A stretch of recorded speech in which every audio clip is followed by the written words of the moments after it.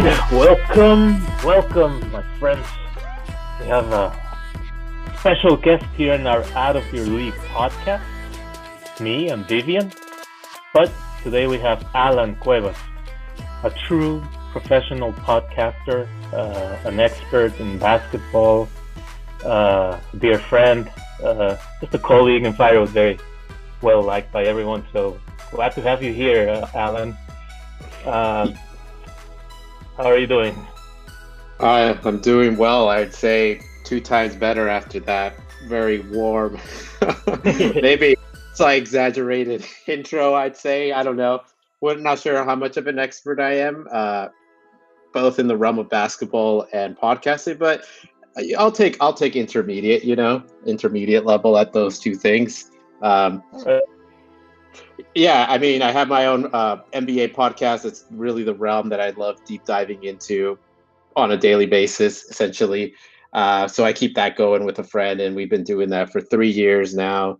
It's a fun thing to do. It's the Second Stringers NBA podcast. So check it out. We're everywhere you can be: Spotify, iTunes, and Google Podcasts, everywhere. But excited to talk NCAA though with you guys.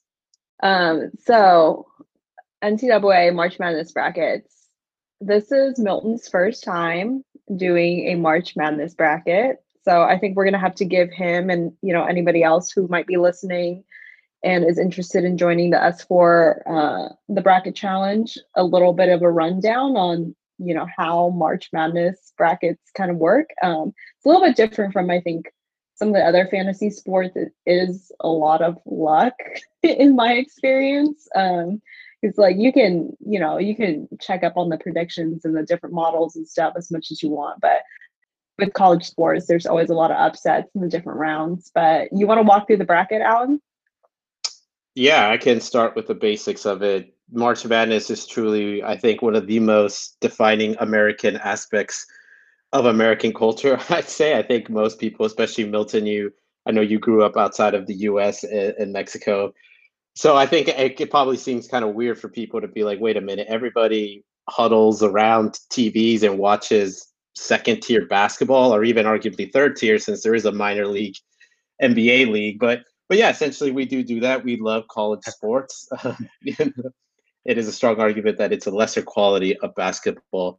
But yeah, I think the big thing that really holds it together is, like you mentioned, Vivian, the real unpredictability of it, where you can have a broadcaster or a former professional basketball player end up with a worse score than the office than Milton, who just grew up in Mexico, or myself, or like really anybody who's just stepping in, or someone who never even played sports before and simply can make picks based off what names sound the best to them. But yeah, one of the things that I always find fascinating is looking up the quick facts about this. And one of those things is like your odds of winning the lottery are higher than your odds of completely 100% predicting the March Madness bracket, or your odds of getting struck by lightning are higher than than getting a 100% shot at predicting the March Madness bracket. And usually whoever wins it kind of has like a sloppy score. But yeah, I mean, it's a very fun thing. And when you look at it, the key thing about it is there's the seeding. So the clear favorites are obviously number one, and they're split up into four regions. And these are chosen through the selection of what they call Selection Sunday. So a committee comes together and puts together a list of the top teams and assigns them a seeding. Usually, when you go one through 10, I would say there's very little room for argument. Usually, these teams have demonstrated a lot to justify those. But outside of that, it gets a little bit hairy and it gets a little fuzzy. And sometimes, yeah, like a team can be seeded 16 when they probably could have been seeded higher. And that's what really throws this whole thing off. Is there's all these variables like injuries, momentum, and coaching, and teams just getting hot at the right time that can really throw off the bracket. And that's really where the magic happens, is not necessarily predicting the right winner, but randomly predicting that this number 16 seed is going to knock out the higher seed and make it to the second round, or all of a sudden in the second round you get the favorite losing, like the number one seed ends up losing in in the second round in the Sweet 16, and that really creates a lane for somebody to really jump in there and do some upsets. So I think the clearest way to break this down is sort of the point system that it functions off of. So in the first round, you get 1 point for every selection you make correct. In the second round, you get 2 points. In the Sweet 16, third round, you get 4 points for every right prediction. In the Elite Eight, 8 points. The Final Four, you're looking at 16. And if you guess the winner is 32 points. But if you look at the bracket is so big that, again, like 32 points compared to you making a handful of really good predictions in the Elite Eight, on that path to the Elite Eight is really what gets you to that winning spot. And essentially, like, you do get to a point where all your picks are so bad that you could only reach a certain point plateau. So at that point, you might as well just throw the bracket out and just watch the games for fun, or buckle down and start doing your work and not use March Madness as an excuse to keep watching TV at work. So that being said, I don't think anybody in the history of like March Madness, there's never been like a 100% accurate bracket to my knowledge. And I haven't been really keeping up with the regular season that much this year. I think COVID kind of made things kind of weird, and a lot of people weren't sure if March Madness is going to be happening. I've really only been watching the San Diego State games, go Aztecs. But Nice.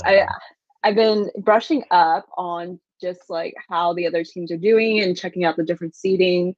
It seems like, according to experts and all their different like models that they use, this year actually is supposed to have a really high percentage of upsets just right off the bat, right in the first round, which I think will be really interesting.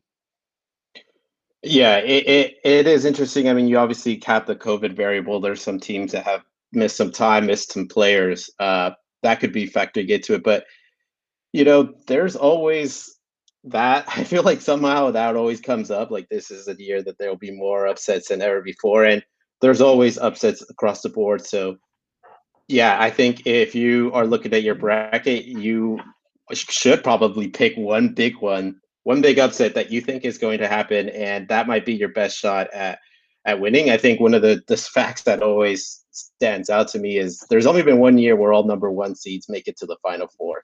That was in 2008 with Kansas, North Carolina, UCLA, and Memphis. Out of the many years this has been going on, 30 plus years now, your best bet is to hang and figure out some upset team that you want to roll the dice on. Because chances are there's going to be one that comes out of this. With that said, though, maybe not too much on the extreme side. No bottom seed has ever unseeded a top seed in the first round, except for once. That was in 2018 when number 16 beat a number 1 there. That was Maryland upsetting the University of Virginia. So those are some things to really watch out for. Is to find that balance between who you're rolling the dice with, but maybe not go too much to where you're going to make your score cap out within the second or third round of this whole thing. But with all that, Milton, you are the newcomer here. Any quick questions stand out to you? That's right. Yes. Are games on and off, or is it like a series? Oh no, this is the word madness comes as a result of this being a one game in a neutral location, and you have games going off. You, especially during the early rounds, you have games going off like every 20 minutes. You could have one game closing, and as soon as that game's over, there's another game that's already reached the 3-minute mark in terms of like before it ends. So it gets hairy and it gets crazy, and I think that really one and done scenario is what really causes these upsets to happen, and why you don't see all the number 1 seeds always make the Final Four and ultimately make the final. Good. But I like one and off. Yes, I like that. And this happens within the span of a week or 2 weeks. How long does this last? I don't even know. Like, how fast is this? The madness, the hairier part of it happens within the first week, 2 weeks. But as more teams get eliminated, it starts extending out to the rest of the month of March. But yeah, essentially it happens within 4 to 5 weeks. We get a national champion, and we get all of these 60 plus teams playing each other. So yeah, it gets pretty crazy and it moves super fast. So it's like a mini World Cup of football, or as you guys say, soccer. Where it's like a month-long tournament and one and off. I mean, kind of like 32 teams, similar-ish, but in a little scale, Yeah, apparently. yeah, I would say the World Cup definitely sets up the good teams for success more than the March Madness tournament because you go Mm. through so many rounds of play, and again, it's one and off. But yeah, the thing they share in common is that it is a one and done playoff system in a neutral location. But it's just absolutely madness again because they play so many rounds, and all it takes really is one team getting really lucky and one team having a bad day to essentially get beat, which is what happens, I guess, in an extreme situation like in 2018, where University of Virginia, the best team in the country and a favorite to win the title, gets upset by a tiny team with like half the resources in their basketball program. Okay. What about give me the five top teams, or at least the ones that are considered like the premier teams, and then like the top lesser teams or the little guys out there. Yeah, Maybe I three think and three. Let's do 3 and 3. yeah, we could do. I'll give you the four favorites, since Okay. it's broken up in the four different regions. And I think Oh, anybody who's making their okay. brackets, I always think that's the best place to start. Is start from the top down. Secure your put in who you think is going to ultimately win it. That's usually like a pretty safe bet, I think. So obviously coming out of the West, you got Gonzaga, so they're probably one of the Yep. favorites to win the whole thing. They have two Oh, future what? NBA prospects. They've ran a top down program for the last decade plus, and nothing has really changed. I mean, they have a top defense. They have a solid offense. Two NBA prospects. I think that's a pretty a good team to roll the die. I mean, not even roll the dice. Really put your bets on to potentially win that, or at the very least be in the final. Um, I think going out Okay. east, one of the teams that I have there is University of Alabama. This isn't like the most common basketball school name, but ladies and gentlemen, you got to believe it. The University of Alabama is now good at every single sport, and that Yep. includes basketball. They just won their sixth Mm, NBA, their sixth football national title, and now they're yeah. looking at basketball as potentially another place for them to brand themselves in. So that's a favorite Uh, there. Big okay. program again. The basketball program has no shortage of resources relative to the NCAA world. Out south, I would put Baylor. Baylor's another big program that has always been a solid choice in basketball. But this year in particular, they've got a good crew there. They've only lost one game in terms of their conference play, the Big 12, which is a very competitive conference. So there's a good sign out there that this is a pretty good team. They're the number one 3-point shooting team in the entire country. In basketball, Milton, 3-point shooting Okay. is big, and it's a very X factor. If you get hot from far, there's no team that can beat you. It's a new thing, right? In basketball, 3-point shooting. That's what I hear. Yeah, the volume of it Mhm. is definitely increased, and I think if you can shoot the way Baylor does, which is around 40% from the 3-point line, those are pretty good odds that you can get hot, and it's tough to chip away at a lead like that. And then coming out Midwest, I got Houston, the number one rebounding team. They got a bunch of bigs. Size matters in basketball, and Houston has that. So I would say that's the favorite to come out of the Midwest. So to recap, in the West, we got Gonzaga. From my perspective, out east, Alabama, South, Baylor, and in the Midwest, Houston.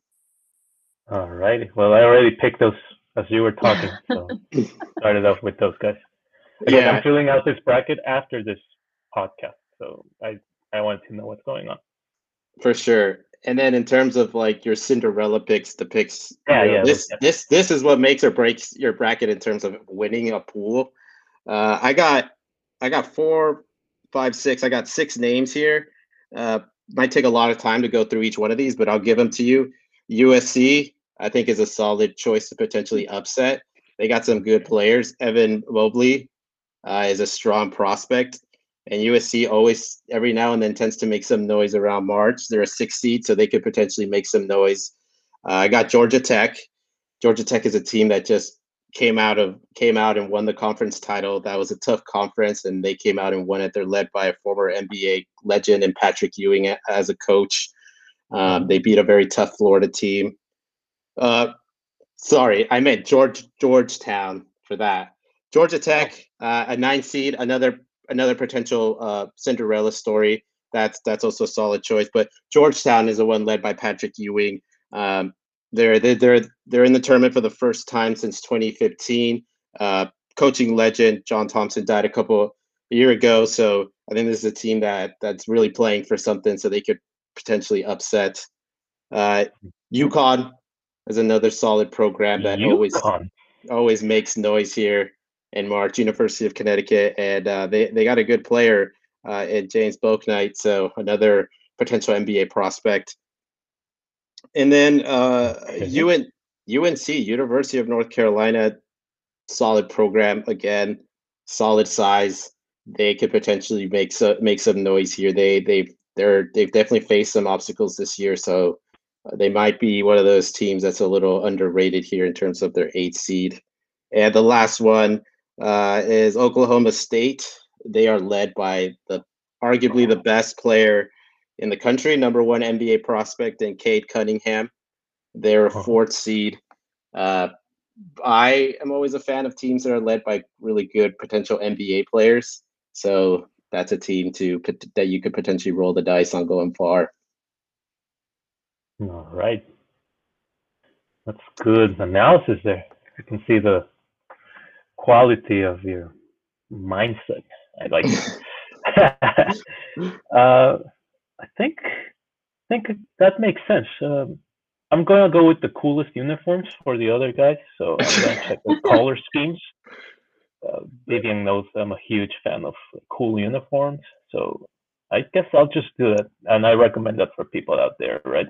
Yeah, you could go coolest uniform. Another strategy that people usually also go with is coolest mascot, and one of the ones that stands out to be for coolest mascot that might also be a very WTF pick is UC Santa Barbara, coming out of Southern Cal, close near the LA area. They're not always the most premier basketball program, but they are here in the tournament, and they are the Gauchos, I think. Gauchos, I think is how you pronounce it, but essentially it's an Argentinian thief. That is their mascot. That's an odd one, but that might be one to roll the dice on if you are going the coolest mascot approach. All right. I like it. Have you ever won a bracket, Vivian? Yeah, I won a couple years ago at my old agency. Actually, I got really far without any errors. I think this is the best bracket I've ever done. It was 78% maybe accuracy. Wow. Yeah, I got pretty close. I was hovering around as the winner in second place all the way up until the final 4. And it came down to me and a couple guys. And the team I had ultimately winning it ended up falling apart in the final, Michigan State. And I lost that bracket. It's always devastating to be that close and hovering around first for long, and then all of a sudden one loss drives you all the way down to 4th place. So that's the closest I ever got, but I've never completely won a pool. Are you expecting to win this firewood one? Are you going for it? No. I have finished setting emotional energy on expecting myself to win a bracket. I usually just do it for fun, but if I'm there after 3 rounds, then I'm going to really just get competitive a little bit. Not that there's anything I could do by that point, but I'll start watching the games more intensely for sure. Oh, so that's my last question. You have chances to change your bracket as the tournament goes? There's or once you pick them, it's set? Yeah, there's ways to do it to where you can readjust your bracket, but the more traditional way and the way we have it set up is, the basic traditional way to do it, which is you lock them in right from the start and cross your fingers that you chose it right. Well, I Yeah. see. You could also Okay. pretend that you're cheering while watching the game. Makes a difference, and maybe that makes you feel like you're in control somehow, but that's up for debate. Oh, yeah. Or prayers or whatever. Yeah, Yeah. that's it. Oh man, well, I think that's it for right now. We'll try to release this probably as a mini capsule so people like have some strategy before we have 2 days before this. They lock, right? And then you can't change them forever. That's it. Yeah. Okay. There is one funny story that I could Sure. share. A couple of years ago, I don't remember exactly what year. There was one person who had gone the furthest, I think, out of everybody with perfect picks on the ESPN tournament challenge, which is like a bunch of like we're talking like over 100,000 people enter this. Wow. But she forgot to choose a winner, so she automatically counted herself out because of that. So just a quick tip: you never know, even if you think you don't have a chance, just fill out the whole bracket. Oh man, that's so sad. Okay. Well, thank you, Alan. Um, we hope to have a few more. We have 19 people subscribed as of right now for the bracket. I think that's a good number. Let's see how many more people we can get. Maybe some Media Monks people. I don't know. We're still not merged completely with the Slack channel, so that's still not working as we wish, but it's a good experiment. So thank you for putting this together, and good luck to all of you out there, all right? We'll see you soon in the post bracket podcast. All right. Bye, guys.